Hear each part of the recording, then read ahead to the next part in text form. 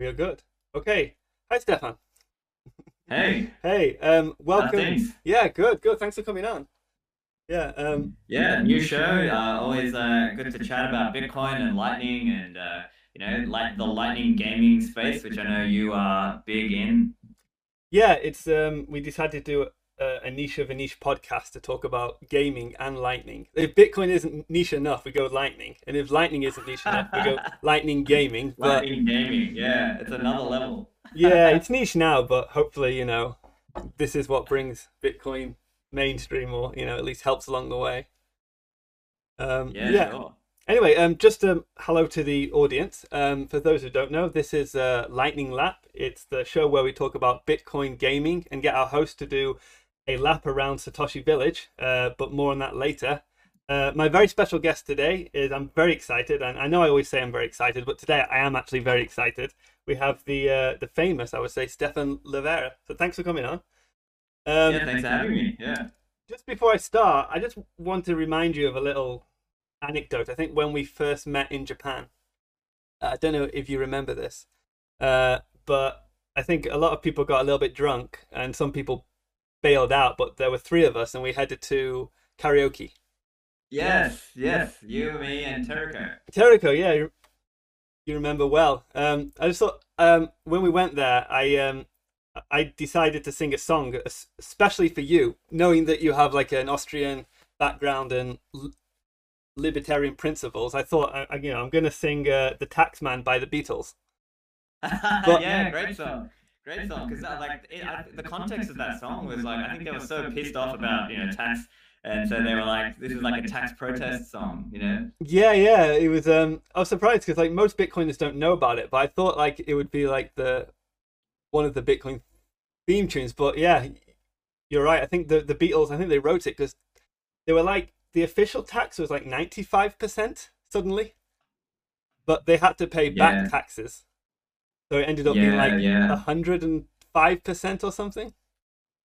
Yeah, I mean, I don't know the full context of it, but I can, as a libertarian, I can certainly appreciate the desire to rage against the taxes, and certainly I appreciate that. So, and I mean, I kind of knew of that story, so it was one of those ones that had been floating around, and obviously the Beatles, very famous band, so you kind of, yeah, it's a cool story. Yeah, I'm trying to get a list of kind of Bitcoin songs together for when we can all meet up again. So we got like "Money" by You like have Eric Prince, Pump It Up. You know that? Don't you know? Pump it up. No, You yeah, got to. I know that one. Okay, yeah, "Pump It Up." Yeah. But there's what about that other one? Do you remember? This is like an OG song. It's you know, I have been holding for the longest time. Whoa, No, for the I'm not. longest time. Zao Tongs. That's it. Zao Tongs. They Okay. did their own parody version of it. So that was incredible. That's back from like I think 2013 or 14. It was like Really? a real OG kind of parody song. I'm Really on. good one. It's on YouTube if you Was that search like a Zao Bitcoin Tong song? holding. Was that a Bitcoin? Huh? Well, it wasn't a Bitcoin song. It was a normal song, but somebody did like a Bitcoin version. Yeah. Someone made like a parody song and turned it into a Bitcoin song about hodling, right? So Yeah, yeah, I think, yeah. and it might have even predated the hodling term. So it was actually about holding, not hodling. Okay. So Yeah, yeah. maybe because I don't know if it's true, but when I was in Tokyo, I met a guy who was a little bit drunk, but he claimed to have made the HODL word.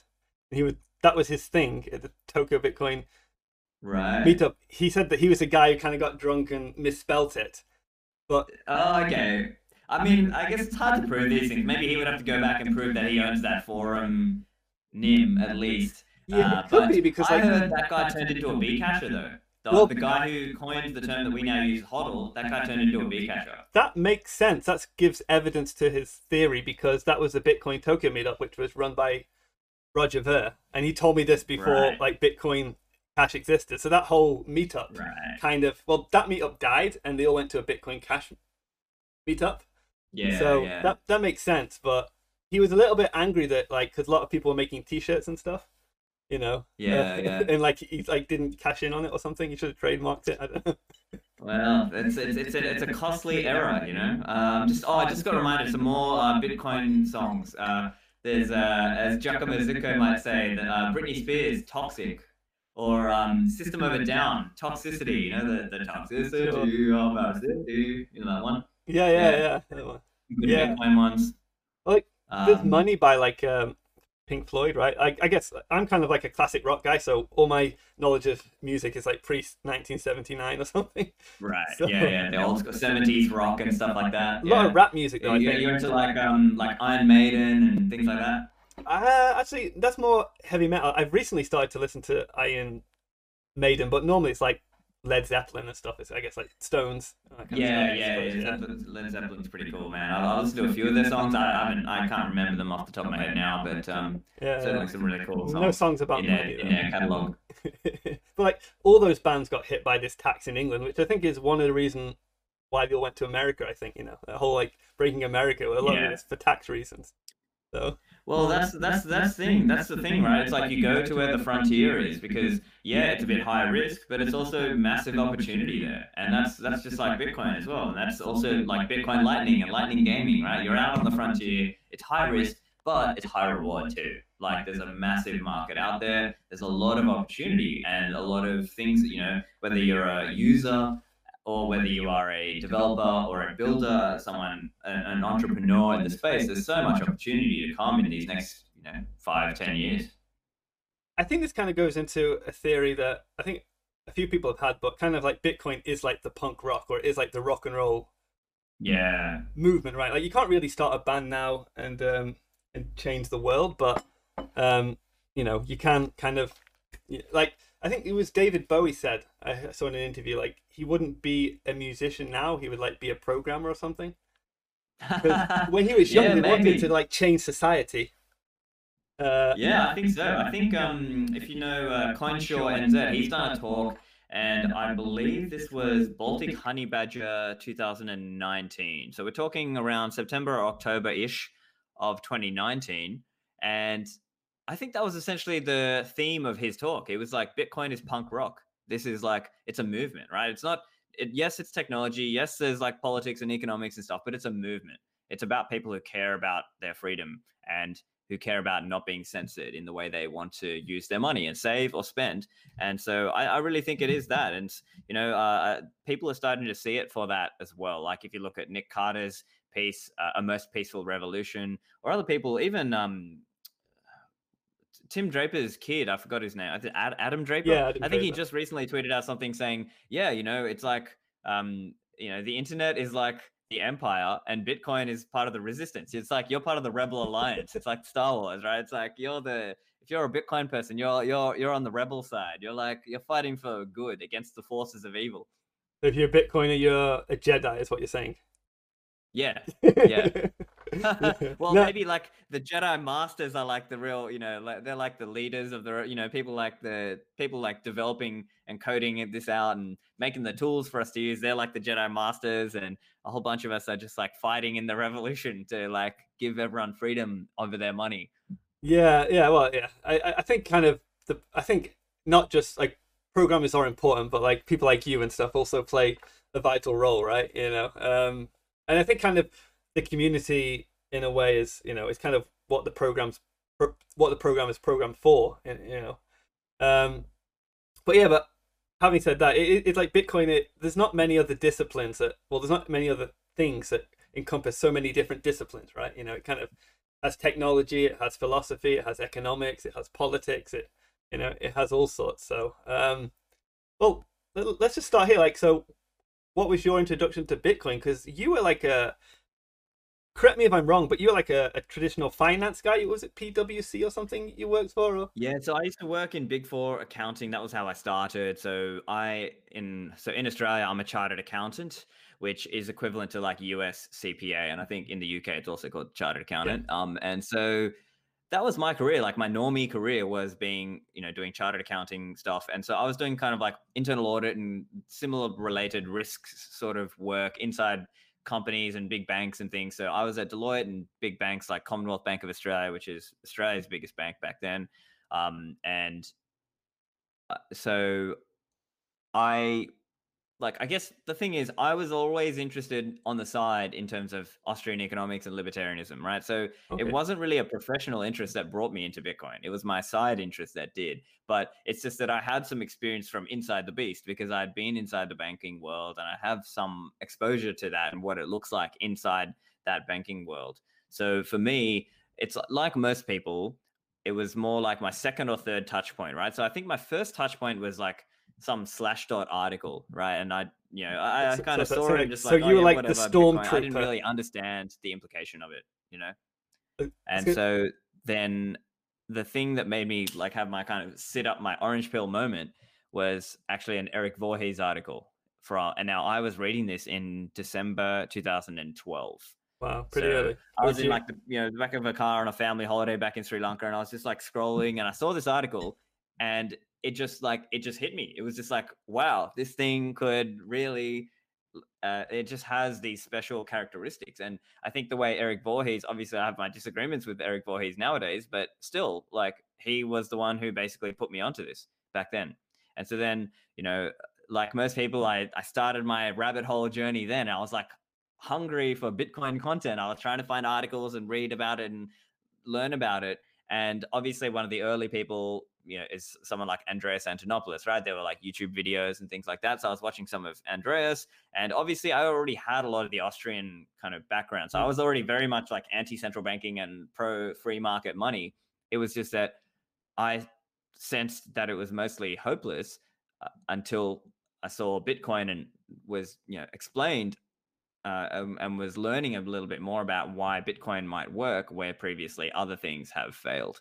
And so then 2013 was kind of my journey, and I, was periodically writing a few posts here and there, but I wasn't like doing anything that kind of became famous in the community. But I was kind of chatting in the background with people like Pierre Rochard and Michael Goldstein and stuff like that, and I was interacting with Pierre on Twitter and things like that. So that was like my early exposure to this stuff. And so I was following Nakamoto Institute and just already supplementing with my own understanding from reading Austrian economics and things like that. That was where the significance of it came through for me, really. So it was more like a side interest, but I was, if you will, primed because I was already a fan of Austrian economics, a fan of the free market, anti-central banking, and I was already a bit more of a tech savvy person, right? I played games growing up. I had studied information systems at uni in addition to accounting and finance stuff, and I was already a free market guy. So in some ways, I kind of hit the right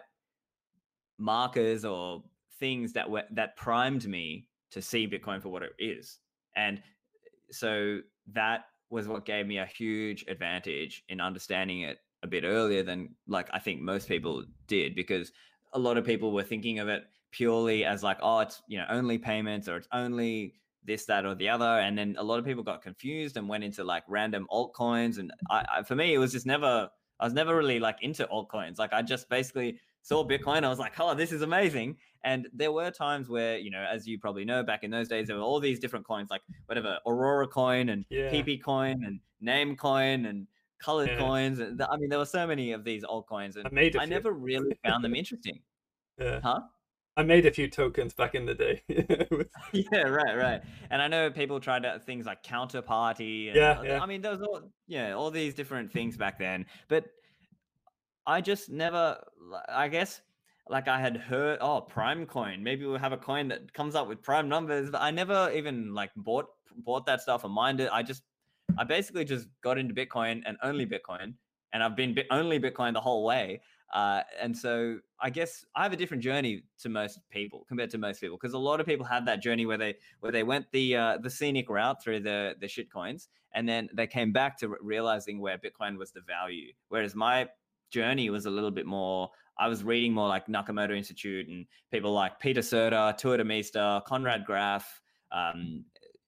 Even Safety wasn't around in those days, right? He sort of came around a couple of years later. And then so I was chatting with Safety in the background as well, because I was kind of networking in the background with people like Pierre and stuff. And so, yeah, so essentially that was how I kind of came into the space.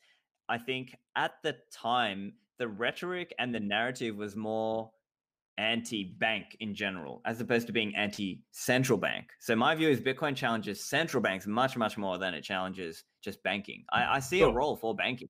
It's just that we have to reimagine that role of banking, right? In Bitcoin, we say you be your own bank, right? You run your own Bitcoin node and blah, blah, blah. But you might still use a service provider, right? So like it could be like the Unchained Capital model, the hybrid sort of model, or it might be more like a family or community node sort of model where maybe you run your node for your family and they all kind of onboard to your bank and you are the banker for your family and your close friends maybe. And so I think that's kind of the model that we have to reimagine. But that's, I mean, I remember so many, just to kind of rip on that a little bit. I remember, I think it was Peter Will I was speaking to once, and he was kind of drawing the whole scaling debate and everything. And he said something that was quite interesting. He said this isn't what he wanted. It's not an ideal situation, but he would prefer like a Bitcoin where it's expensive to send, but everybody could like validate the institutions that use it, rather than a Bitcoin that's easy to send, but nobody knows what's going on kind of thing. So I kind of think that was like an interesting point, and that kind of comes down to like, I think if Bitcoin, obviously the more people who run nodes and can manage their node and their keys, the better. But obviously not a lot of people aren't going to be able to do that. So if there's going to be different layers of trust, like you said, there's like a family bank, or maybe there's just a reputable institution where they have like some sort of open accounting system with Bitcoin. I think it's still a better world. But you said quite a lot there. Was quite interesting. Something that I found quite interesting is that you were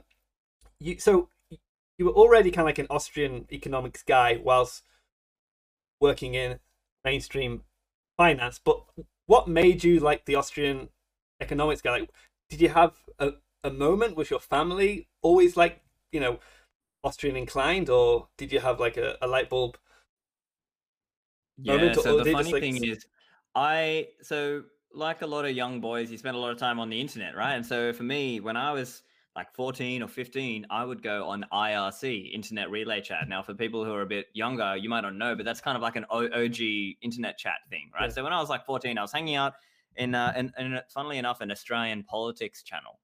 And this guy kept linking to Mises Daily articles, right? And I was like, what the hell? That's never going to work. Like, anarcho-capitalism is not going to happen. And then like eventually it started to make a lot more sense to me than what I was learning in my high school economics and business studies and those kinds of courses.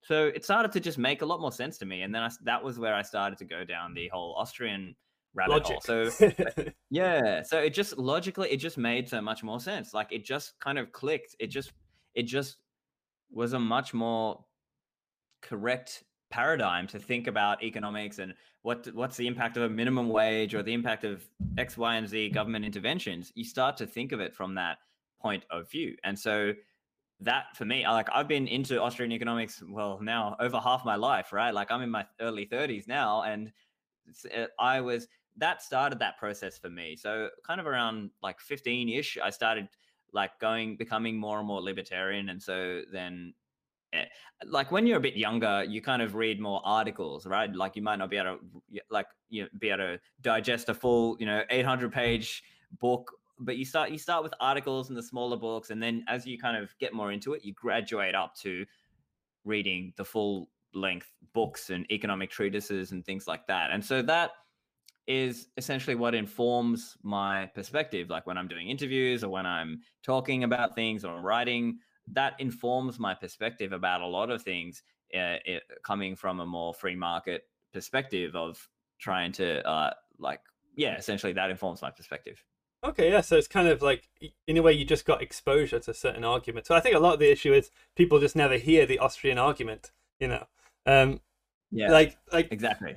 Like to be honest, we don't really, like in England, we don't really, obviously, general primary schools and high schools don't teach economics, but that's but if you ever watch the news or something, it would just be a given that the current monetary theory is the status quo. And I remember just I had a moment when it was actually in Australia, so we were actually in Sydney at the same time. It's surprising we never met, because we kind of had our Bitcoin moment at the same time, but I guess we kind of miss each other. But I remember there's a guy who he just said something like inflation is a tax on savings or something, and something Yeah. like that. And it's like it is a tax on savings. Like why am I saving? Kind of things like little things. We just have to question the mainstream. Um, Exactly. yeah. Exactly. Yeah. So- It just takes a bit of learning. And I think that's part of what we're doing with these podcasts and articles and online and social media is that we're doing an end run around the typical top down ways of learning, right? Like in school, they have a curriculum and they've got a certain top down thing where they teach you the Keynesian stuff or the monetarist stuff or the otherwise interventionist stuff. Where do you actually learn the truth? Where do you actually go and I learn think that? Well, sometimes you got to go and find it for yourself, a and lot of that's it is where, when you. yeah, I was going to say a lot of it. I think is when you actually start paying tax, and what you kind yeah, of like. My first job was actually in Sydney, Australia. Like my first real job, And normally when you get a pay slip in a company, the tax is it's hidden from you. You don't really see it. But my boss, who was actually he used to be a labor man. He was a quite socialist thinking, but until he started to run a business. And every day he'd give us the paychecks, which in Australia you get paid like every 2 weeks, which is a bit different to the rest of the world. Every day he would give it us. He would say, "This is what I'm paying you. This is what you're getting. This is going to the government." And that actually, I think a lot of people don't see that. But once you start to see kind of tax you pay, I think that is also an educational moment for a lot of people. of course, 100%. I had the same phenomenon in terms of, obviously, I was libertarian, but for many of my friends from university, many of them were lefty type people. But then once they started like earning real money and paying taxes, that was when they started like. Now they didn't all become libertarians, Sure, but they bit at more least they conservative, started to maybe. have more of an Yeah. appreciation for this idea of, hey, why are taxes so high? Why are we paying this much? Yeah.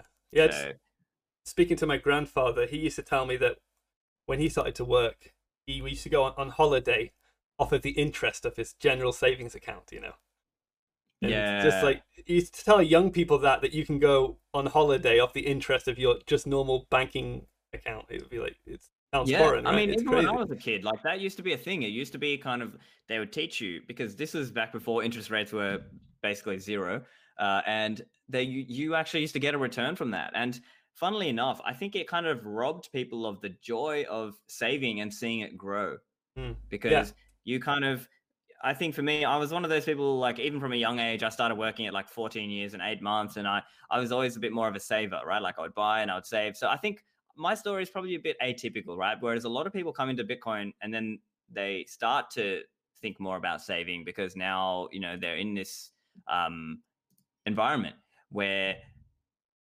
I think historically, or at least like when we were younger, when we were kids, it used to be more like, hey, you save up in the bank account and you get some interest. And Yep. that used to be a really cool motivation factor for me because I used to feel like, yeah, I'm like Yeah. saving and It's all about I'm getting incentives, more right? wealth, and Yeah. whereas now people are being robbed of that in some sense because if you leave your money in the fiat bank account, you're losing 10-15% per year easily. Crazy. And Yeah. so in terms of purchasing power, right? So um, that is another thing that I think Bitcoin changes for people, and hopefully people will start to appreciate that more once they can start to really truly save using Bitcoin.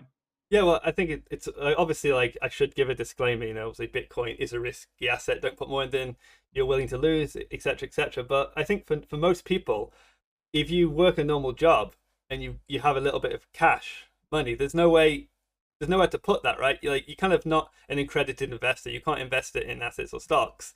The best you can do is maybe try and get on the housing market. But I guess Bitcoin is, that accessible asset that anybody, kind of, you know, preserve some of their wealth. It's actually quite interesting. So Mint Gox, this monthly esports event we started it almost a year ago, the first one in March, and people have basically played games. They've competed in esports competitions and they've earned some Bitcoin. And the ones that have saved that are doing a lot better now since the Bitcoin price. So Hey, they would have gone like 10x. yeah, well, yeah, exactly. It's just kind of, but just that feeling of like you've got something, you've saved it, and it's worth more, right? It's kind of and through gaming as well, right? It's and a lot of these people are kids from we don't know exactly where they're from, but they're people from more poorer countries who've just got like an internet connection and they can just about play. So I think it's quite a interesting kind of a dynamic there. Um, so what? So we were. I was in Sydney. You know when we're live. I believe we are back again. Yep. Okay. Cool. Yeah, sorry about that, folks. We just had an issue with the stream cutting out. Anyway, Stefan was just telling us about how Bitcoin is in Australia. So yeah, it's quite interesting. Like when I was in Australia, I kind of got the impression that Australians are quite back again. Yep. Australians are kind of quite. I think they're quite down to earth people. They tend to generally have like a good kind of like bullshit detector, and tend to be a little bit anti-authority. Do you think that's fair to say historically? But then you kind of yes. I think nowadays, well, given all the way how quickly people folded for all this Hysteria 19 stuff, I think that's like it's like a historical artifact of Australian culture where, you know, there used to be kind of this idea of like, you know, Ned Kelly and, you know, Paul Hogan Kelly, and kind of famous Australian rebel characters and larrikins and people like that. I think certainly that's kind of the international perspective people have of like this kind of easygoing country where people are not afraid to have a laugh and laugh at themselves and laugh about things and kind of take what's called a she'll be right attitude to things. That's certainly what it was when I was growing up. But I think we were kind of on this big down where, you know, people externally view us that way. And maybe the Australians you meet when they're traveling, you know, in non-hysteria times, those are the ones where, you know, they'll be more kind of they'll exaggerate those elements of their personality, right? Like they're kind of they're very, you know, jocular, or they like to joke a lot. They don't take themselves too seriously. And I think for the most part, that's still there. But I think I think there's kind of like a marketing angle, right? Every country is a brand, right? Cool. Every country has their own kind gentleman, of marketing. Apparently. Yeah. So I think that's kind of the thing. But yeah, certainly growing up, it was very much like that. It was very much like people love to, you know, this whole idea of the larrikin culture, like the people who are like, is that what you say? The term happy as Larry comes from. Happy-go-lucky or whatever. Yeah. Or happy as Larry. Country, right? I think we have I don't know. We have a term in England. But we say, I'm as happy as Larry. I think you have it in Australia. Right. I think that comes from the larrikins. But what are the larrikins? I've heard it said, but I'm not too sure who they are. It might be quite interesting. I don't think anybody outside of Australia knows about them. Fun-loving. It's meant to be kind of like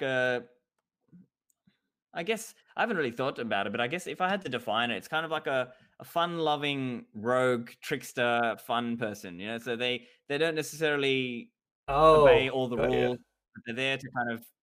They generally are the kinds of person, you know, think sort of like a class clown character, like a rogue, right? Sort maybe? Of like, yeah. There's some level of like rogue and some level of outlaw or rebel. A larrikin, according to the dictionary, is Australian and New Zealand a term for a boisterous, often badly behaved young man, a person with apparent disregard for convention, a maverick. Yeah. 100% that. Yeah. So I think that is very much what the Australian culture is idealized as in some ways, right? That's a brand of Australia, right? Like we produce men who are like that, like in some sense. Yeah. But yeah, I think things change over time. And I think, you know, that culture is sort of going a bit. But, you know, we'll see. We'll see what happens. Maybe in the next few years, Australia can rekindle that kind of brand and image, if you will. But I think for now, it seems to me more like an outward image that is projected than a reality.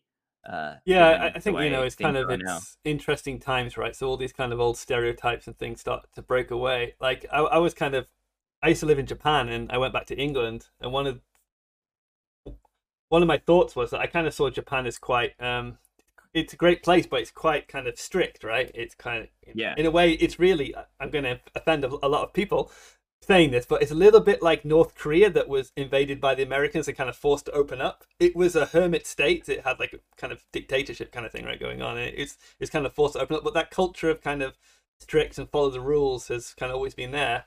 And then ironically in England, which I thought was like this freedom loving, a lot of, the kind of Anglosphere, like liberty and all this kind of stuff.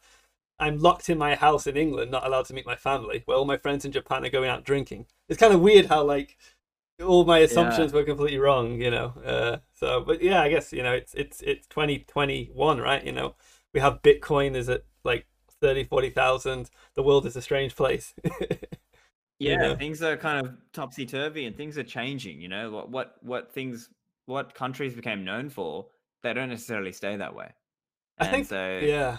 yeah. Well, I think in a way, like people, in a way, they don't kind of so what they don't symbolize themselves as they don't relate to their country as much anymore. They relate to maybe their, probably their internet groups. What forums Yeah, are you in? Like what and I chats, think what to some spheres? That's extent probably where culture your is going a bit more nationality is. global as well. you Okay, know like because everyone's plugged into the same, yeah, Twitter and Facebook and YouTube and whatever other platforms, or Discord or whatever I know the gaming people go yeah, on. we're on Discord. They're kind of more plugged into those spheres, and so I think growing up it might have been like there was probably 4 or 5 channels that most people were watching, and there was kind of a shared cultural knowledge of, oh, those jokes on those shows on Seinfeld or Simpsons or How I Met Your Mother and whatever shows that like everyone was watching. And it's kind of Mm, changing over time. So yeah. I think it's kind of splintering off a little bit, but in some ways, it's a good thing that people can go do their own thing. They find their own interest. But in other ways, maybe there's less of a shared cultural similarity There was a around it time where now. everybody watched the same show. And we have that now. There are like some big shows that come out, but now it's like, what are you watching on Netflix? I'm watching this. Oh, I haven't. I haven't watched that one. I'm watching this one. No, I haven't watched that one. you kind of Yeah, so you kind yeah, of it's quite an interesting time, I suppose. Um, yeah, yeah. yeah. But this is a gaming podcast. I know, like you're not famous for being a gamer, but I'm sure you must have had a gaming moment when you were young. Do you have like a game Oh, you of course. liked or any Yeah, I mean, I yeah? played lots of games as a kid. Like Okay, I would cool. play Counter Strike, Oh, StarCraft, all kinds of real time strategy games. I played some of those games like Diablo and similar kinds of games. I was never like awesome at them, right? But I was probably okay at Counter Strike amongst my group of friends, and I was like cool. decent at it back then. Um, I What else did I play? Some of those more role playing kind of games and things like Star Wars Knights of the Old Republic and Star Wars games like Rogue Squadron and Jedi Knight and yeah, a bunch of games like that. What else did I play? Like Halo on Xbox One, Well, I like the think first Xbox. Counter Strike Um, is quite a kind of interesting one you brought up because at the next Mint Gox we're having the second Counter Strike Bitcoin competition. So nice, I'm not sure nice. if I mean, you're yeah. well, like Oh well, I mean, yeah, but maybe I'd play. But I mean, honestly, like my reflexes and like my skill at Counter Strike nowadays would just be it's horrible, right? Like insane. I Oh, don't it's think I'd be insane how competitive good at some all. people are. You know? Actually, well, um, the company I work for, Zebedee, we've actually integrated Bitcoin into Counter Strike. So this is the kind of thing we're rolling out. We're rolling out kind of public Counter Strike servers where you can earn Bitcoin over Lightning.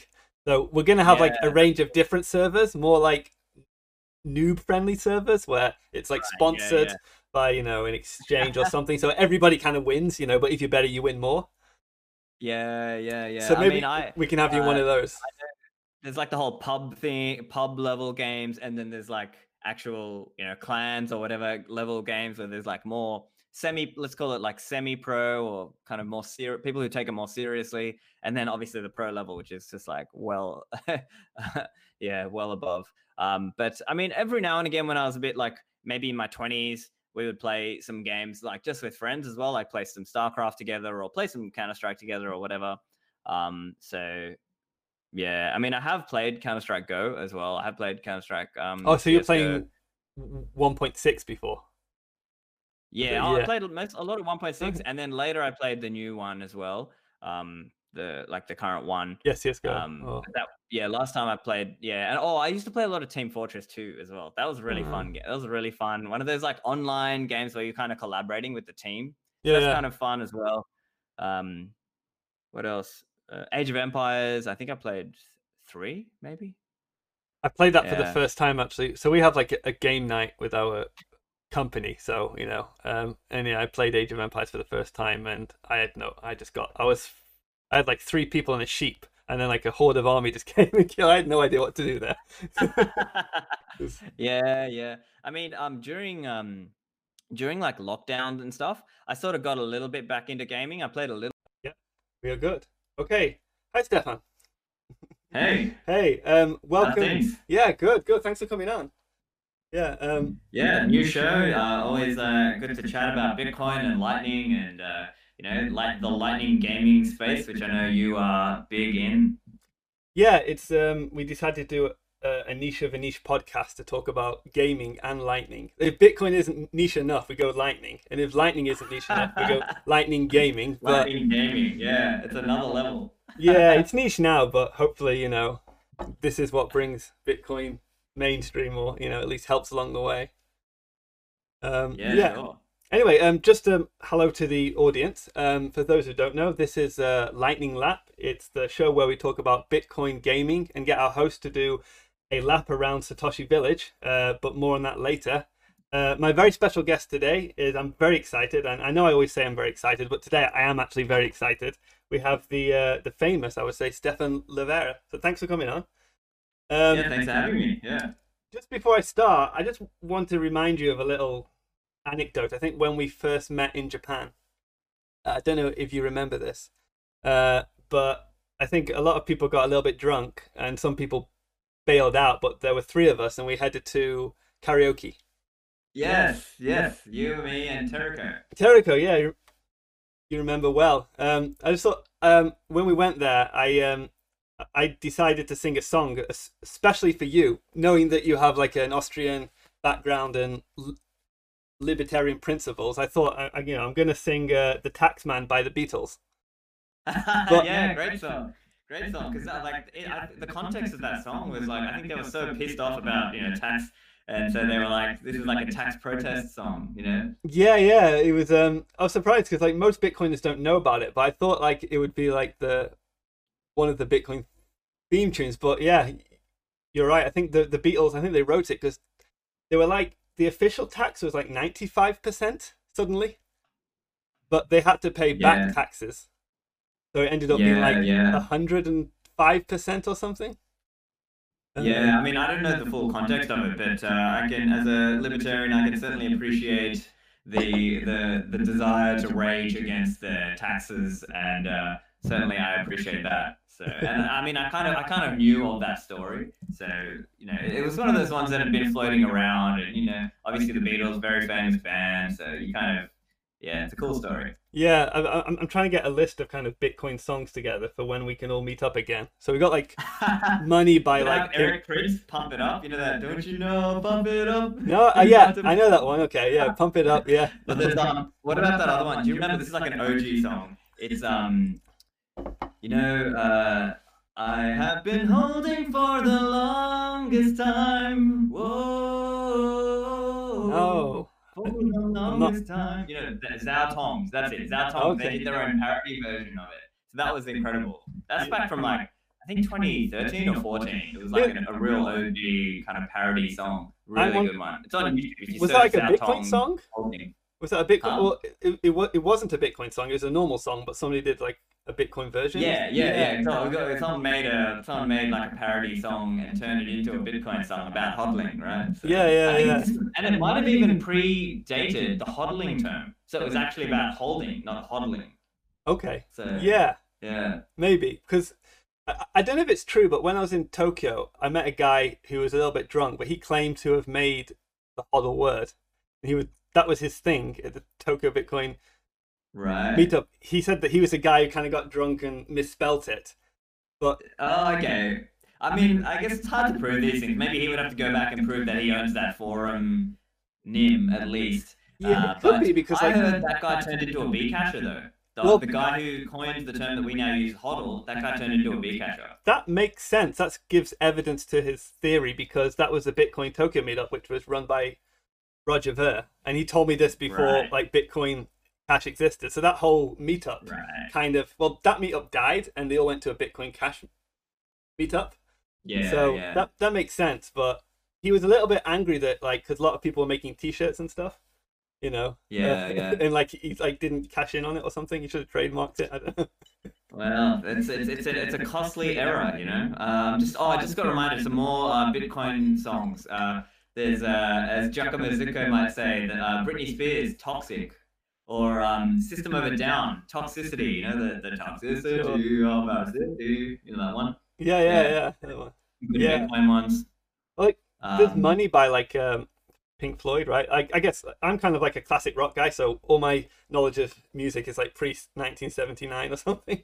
right. Yeah, So yeah. The old school 70s rock and stuff like that. a lot of Yeah. rap music though, I You think. you into like Iron Maiden and things like that? Actually, that's more heavy metal. I've recently started to listen to Iron Maiden, but normally it's like Led Zeppelin and stuff. It's I guess like Stones, that kind of stuff. Yeah, I yeah, suppose. yeah. Yeah, Led Zeppelin's pretty cool, man. I listened to a few of their songs. I can't remember them off the top of my head now, but yeah. certainly some really cool No songs songs about money in though. their catalog. But like all those bands got hit by this tax in England, which I think is one of the reasons why they all went to America. I think that whole like breaking America. A lot of it Yeah. is for tax reasons.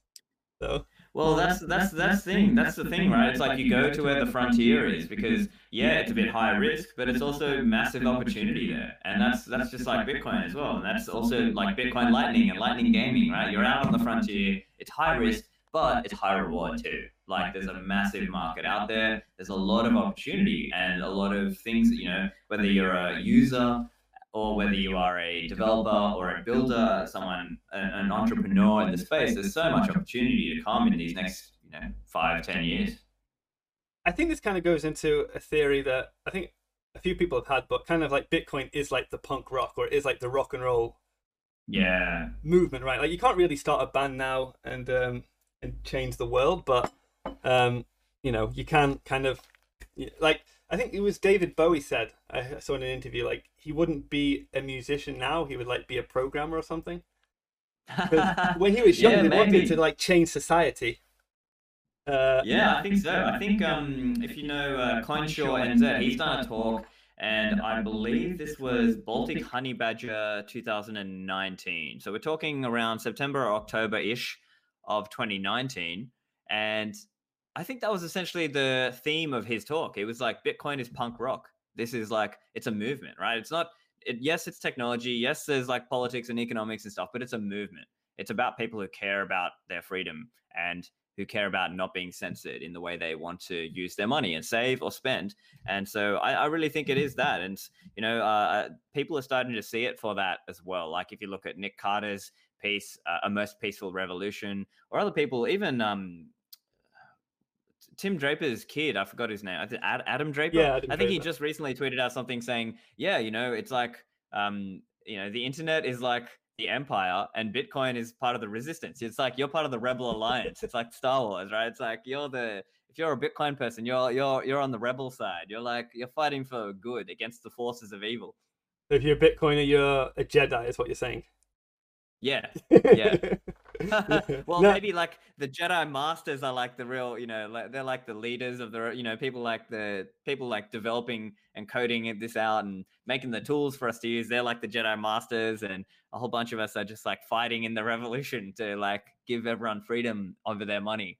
yeah, yeah. Well, yeah. I think kind of I think not just like programmers are important, but like people like you and stuff also play a vital role, right? And I think kind of the community in a way is kind of what the program is programmed for, Um, but yeah, but having said that, it's like Bitcoin. There's not many other disciplines there's not many other things that encompass so many different disciplines, right? It kind of has technology, it has philosophy, it has economics, it has politics, it has all sorts. So, well, let's just start here. Like, so, what was your introduction to Bitcoin? Because you were like correct me if I'm wrong, but you were like a traditional finance guy. Was it PwC or something you worked for? Or? Yeah, so I used to work in Big Four accounting. That was how I started. In Australia, I'm a chartered accountant, which is equivalent to like US CPA, and I think in the UK it's also called chartered Yeah. accountant. And so that was my career. Like my normie career was being, doing chartered accounting stuff, and so I was doing kind of like internal audit and similar related risks sort of work inside companies and big banks and things. So I was at Deloitte and big banks like Commonwealth Bank of Australia, which is Australia's biggest bank back then. And so I like, I guess the thing is, I was always interested on the side in terms of Austrian economics and libertarianism, right? So it Okay. wasn't really a professional interest that brought me into Bitcoin. It was my side interest that did. But it's just that I had some experience from inside the beast because I'd been inside the banking world and I have some exposure to that and what it looks like inside that banking world. So for me, it's like most people, it was more like my second or third touch point, right? So I think my first touch point was like some Slashdot article, right? And I kind of saw it and just So like, oh you were yeah, like the whatever, Bitcoin. I didn't stormtrooper. really understand the implication of it. I was And gonna- so then the thing that made me like have my kind of sit up my orange pill moment was actually an Eric Voorhees article and now I was reading this in December 2012. Wow, pretty So early. I Would was in you? like the back of a car on a family holiday back in Sri Lanka, and I was just like scrolling, and I saw this article, and it just hit me. It was just like, wow, this thing could really. It just has these special characteristics, and I think the way Eric Voorhees. Obviously, I have my disagreements with Eric Voorhees nowadays, but still, like he was the one who basically put me onto this back then. And so then, like most people, I started my rabbit hole journey. Then I was like hungry for Bitcoin content. I was trying to find articles and read about it and learn about it. And obviously, one of the early people, is someone like Andreas Antonopoulos, right? There were like YouTube videos and things like that. So I was watching some of Andreas, and obviously, I already had a lot of the Austrian kind of background. So I was already very much like anti-central banking and pro free market money. It was just that I sensed that it was mostly hopeless until I saw Bitcoin and was, explained and was learning a little bit more about why Bitcoin might work where previously other things have failed. And so then 2013 was kind of my journey, and I, was periodically writing a few posts here and there, but I wasn't like doing anything that kind of became famous in the community. But I was kind of chatting in the background with people like Pierre Rochard and Michael Goldstein and stuff like that, and I was interacting with Pierre on Twitter and things like that. So that was like my early exposure to this stuff. And so I was following, Nakamoto Institute and just already supplementing with my own understanding from reading Austrian economics and things like that. That was where the significance of it came through for me, really. So it was more like a side interest, but I was, if you will, primed because I was already a fan of Austrian economics, a fan of the free market, anti-central banking, and I was already a bit more of a tech-savvy person, right? I played games growing up. I had studied information systems at uni in addition to accounting and finance stuff, and I was already a free market guy. So in some ways, I kind of hit the right markers or things that primed me to see Bitcoin for what it is. And so that was what gave me a huge advantage in understanding it a bit earlier than like I think most people did, because a lot of people were thinking of it purely as like, oh, it's only payments or it's only this, that, or the other. And then a lot of people got confused and went into like random altcoins. And for me, it was just never, I was never really like into altcoins. Like I just basically saw Bitcoin. I was like, oh, this is amazing. And there were times where, as you probably know, back in those days, there were all these different coins, like whatever, Aurora coin and PP coin and name coin and colored coins. I mean, there were so many of these altcoins, and I never really found them interesting. Huh? I made a few tokens back in the day. Yeah, right. And I know people tried out things like Counterparty, and yeah. I mean, there was all these different things back then, but I just never, I guess, like I had heard, oh, Prime coin, maybe we'll have a coin that comes up with prime numbers, but I never even like bought that stuff or minded. I basically just got into Bitcoin and only Bitcoin, and I've been only Bitcoin the whole way. And so I guess I have a different journey to most people compared to most people, because a lot of people had that journey where they went the scenic route through the shit coins, and then they came back to realizing where Bitcoin was the value. Whereas my journey was a little bit more, I was reading more like Nakamoto Institute and people like Peter Serta, Tuur Demeester, Conrad Graf, even Safety wasn't around in those days, right? He sort of came around a couple of years later. And then so I was chatting with Safety in the background as well, because I was kind of networking in the background with people like Pierre and stuff. And so, yeah, so essentially that was how I kind of came into the space. I think at the time, the rhetoric and the narrative was more anti-bank in general, as opposed to being anti-central bank. So my view is Bitcoin challenges central banks much, much more than it challenges just banking. I see a role for banking. It's just that we have to reimagine that role of banking, right? In Bitcoin, we say you be your own bank, right? You run your own Bitcoin node and blah, blah, blah. But you might still use a service provider, right? So like it could be like the Unchained Capital model, the hybrid sort of model, or like it might be more like a family or community node sort of model where maybe you run your node for your family and they all kind of onboard to your bank and you are the banker for your family and your close friends maybe. And so I think that's kind of the model that we have to reimagine.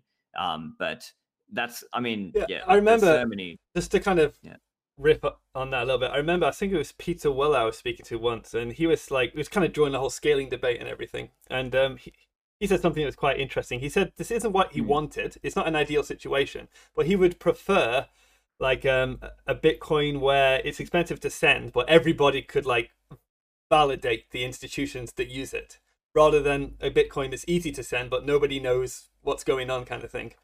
So I kind of think that was like an interesting point, and that kind of comes down to like, I think if Bitcoin, obviously the more people who run nodes and can manage their node and their keys, the better. But obviously not a lot of people aren't going to be able to do that. So if there's going to be different layers of trust, like you said, there's like a family bank, or maybe there's just a reputable institution where they have like some sort of open accounting system with Bitcoin. I think it's still a better world. But you said quite a lot there. Was quite interesting. Something that I found quite interesting is that you were already kind of like an Austrian economics guy whilst working in mainstream finance. But what made you like the Austrian economics guy? Like, did you have a moment? Was your family always like Austrian inclined, or did you have like a light bulb moment? So the funny thing is, like a lot of young boys, you spend a lot of time on the internet, right? And so for me, when I was like 14 or 15, I would go on IRC, Internet Relay Chat. Now, for people who are a bit younger, you might not know, but that's kind of like an OG internet chat thing, right? So when I was like 14, I was hanging out in funnily enough, an Australian politics channel. And this guy kept linking to Mises Daily articles, right? And I was like, what the hell? That's never going to work. Like, anarcho-capitalism is not going to happen. And then like eventually it started to make a lot more sense to me than what I was learning in my high school economics and business studies and those kinds of courses. So it started to just make a lot more sense to me. And then that was where I started to go down the whole Austrian rabbit hole. So so it just logically, it just made so much more sense. Like it just kind of clicked. It just was a much more correct paradigm to think about economics and what's the impact of a minimum wage or the impact of X, Y, and Z government interventions. You start to think of it from that point of view. And so that for me, like I've been into Austrian economics, well, now over half my life, right? Like I'm in my early 30s now, and that started that process for me. So kind of around like 15-ish, I started like becoming more and more libertarian. And so then like when you're a bit younger, you kind of read more articles, right? Like you might not be able to digest a full 800-page book, but you start with articles and the smaller books, and then as you kind of get more into it, you graduate up to reading the full length books and economic treatises and things like that. And so that is essentially what informs my perspective. Like when I'm doing interviews or when I'm talking about things or writing, that informs my perspective about a lot of things, coming from a more free market perspective of trying to essentially that informs my perspective. Okay, yeah, so it's kind of like, in a way, you just got exposure to certain arguments. So I think a lot of the issue is people just never hear the Austrian argument, like exactly. Like to be honest, we don't really, like in England, we don't really, obviously, general primary schools and high schools don't teach economics, but that's but if you ever watch the news or something, it would just be a given that the current monetary theory is the status quo. And I remember that I had a moment when it was actually in Australia, so we were actually in Sydney at the same time. It's surprising we never met, because we kind of had our Bitcoin moment at the same time, but I guess we kind of miss each other. But I remember there's a guy who he just said something like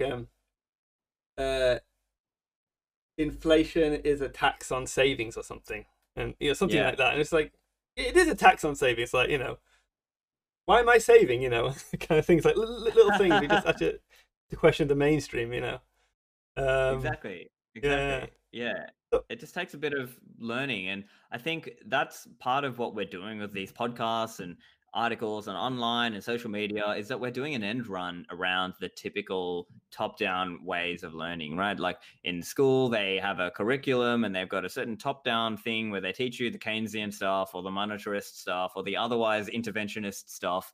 Where do you actually learn the truth? Where do you actually go and I learn think that? Well, sometimes you got to go and find it for yourself, a and lot of that's it is where, when you. yeah, I was going to say a lot of it. I think is when you actually start paying tax, and what you kind yeah, of like. My first job was actually in Sydney, Australia. Like my first real job, And normally when you get a pay slip in a company, the tax is kind of it's hidden from you. You don't really see it.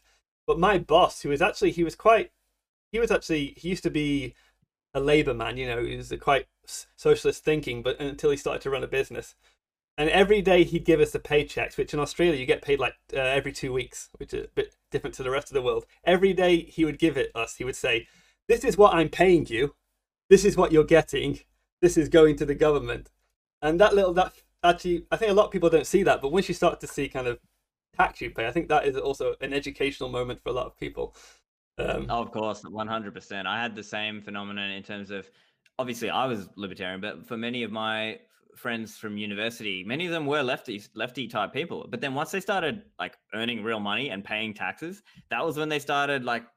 Now they didn't all become libertarians, Sure, but they bit at more least they conservative, started to maybe. have more of an Yeah. appreciation for this idea of, hey, why are taxes so high? Why are we paying this much?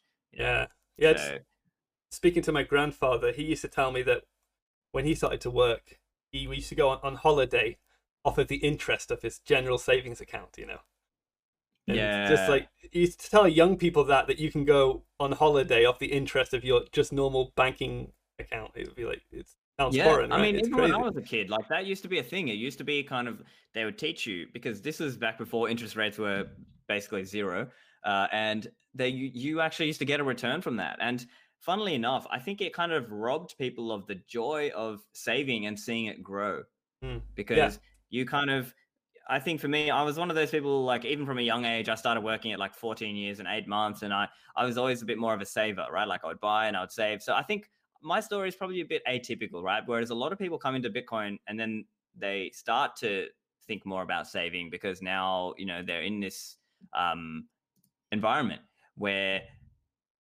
I think historically, or at least like when we were younger, when we were kids, it used to be more like, hey, you save up in the bank account and you get some interest. And Yep. that used to be a really cool motivation factor for me because I used to feel like, yeah, I'm like Yeah. saving and It's all about I'm getting incentives, more right? wealth, and Yeah. whereas now people are being robbed of that in some sense because if you leave your money in the fiat bank account, you're losing 10-15% per year easily. Crazy. And Yeah. so in terms of purchasing power, right? So um, that is another thing that I think Bitcoin changes for people, and hopefully people will start to appreciate that more once they can start to really truly save using Bitcoin. Yeah, well, I think it's obviously like I should give a disclaimer. Obviously Bitcoin is a risky asset. Don't put more in than you're willing to lose, etc., etc. But I think for most people, if you work a normal job and you have a little bit of cash money, there's nowhere to put that, right? You're kind of not an accredited investor. You can't invest it in assets or stocks. The best you can do is maybe try and get on the housing market. But I guess Bitcoin is, that accessible asset that anybody, kind of, you know, preserve some of their wealth. It's actually quite interesting. So Mint Gox, this monthly esports event we started it almost a year ago, the first one in March, and people have basically played games. They've competed in esports competitions and they've earned some Bitcoin. And the ones that have saved that are doing a lot better now since the Bitcoin price. So Hey, they would have gone like 10x. yeah, yeah, well, yeah, exactly. It's just kind of, but just that feeling of like you've got something, you've saved it, and it's worth more, right? It's kind of and through gaming as well, right? It's and a lot of these people are kids from we don't know exactly where they're from, but they're people from more poorer countries who've just got like an internet connection and they can just about play. So I think it's quite a interesting kind of a dynamic there. Um, so what? So we were. I was in Sydney. You know when we're live. I believe we are back again. Yep. Okay. Cool. Yeah, sorry about that, folks. We just had an issue with the stream cutting out. Anyway, Stefan was just telling us about how Bitcoin is in Australia. So yeah, it's quite interesting. Like when I was in Australia, I kind of got the impression that Australians are quite back again. Yep. Australians are kind of quite. I think they're quite down to earth people. They tend to generally have like a good kind of like bullshit detector, and tend to be a little bit anti-authority. Do you think that's fair to say historically? But then you kind of yes. I think nowadays, well, given all the way how quickly people folded for all this Hysteria 19 stuff, I think that's like it's like a historical artifact of Australian culture where there used to be kind of this idea of like Ned Kelly and Paul Hogan Kelly, and kind of famous Australian rebel characters and larrikins and people like that. I think certainly that's kind of the international perspective people have of like this kind of easygoing country where people are not afraid to have a laugh and laugh at themselves and laugh about things and kind of take what's called a she'll be right attitude to things. That's certainly what it was when I was growing up. But I think we were kind of on this big down where people externally view us that way, and maybe the Australians you meet when they're traveling, in non-hysteria times, those are the ones where they'll be more kind of they'll exaggerate those elements of their personality, right? Like they're kind of joke they're very jocular, or they like to joke a lot.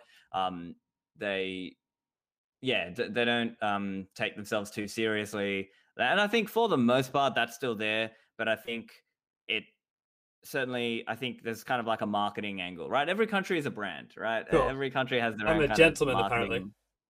Yeah.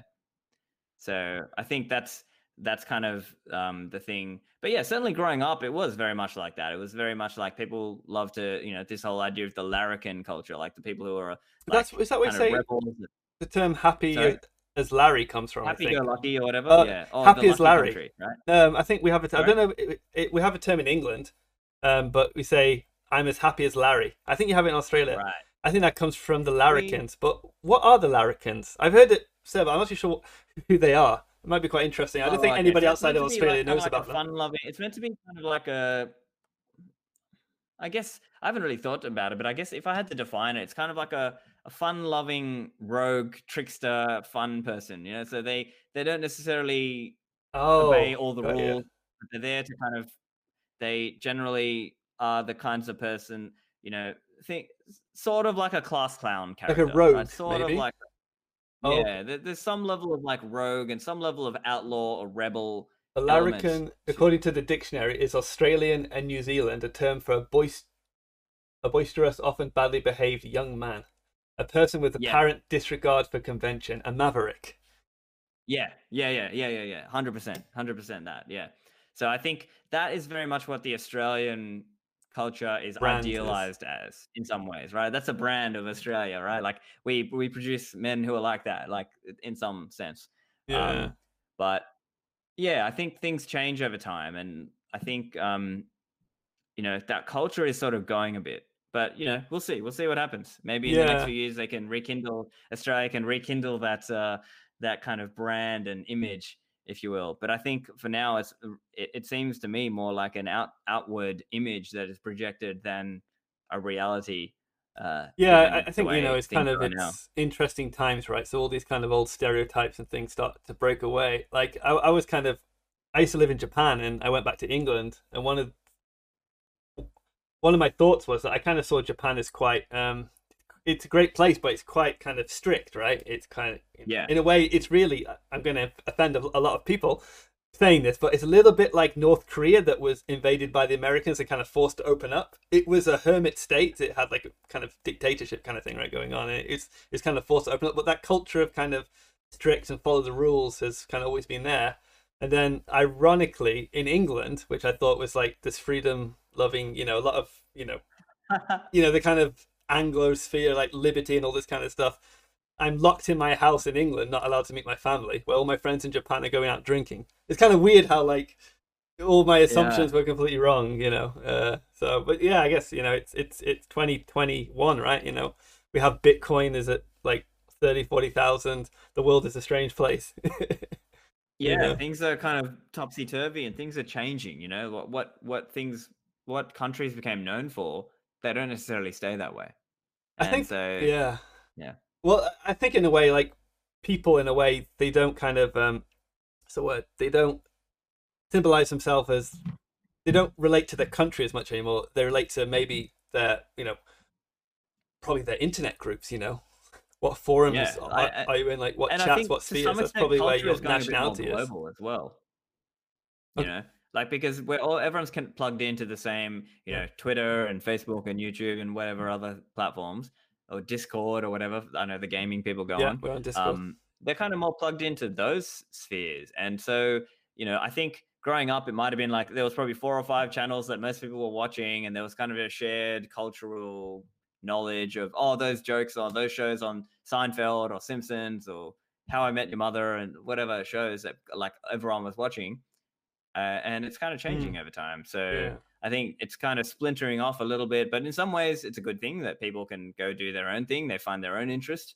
But in other ways, maybe there's less of a shared cultural similarity There was a around it time where now. everybody watched the same show.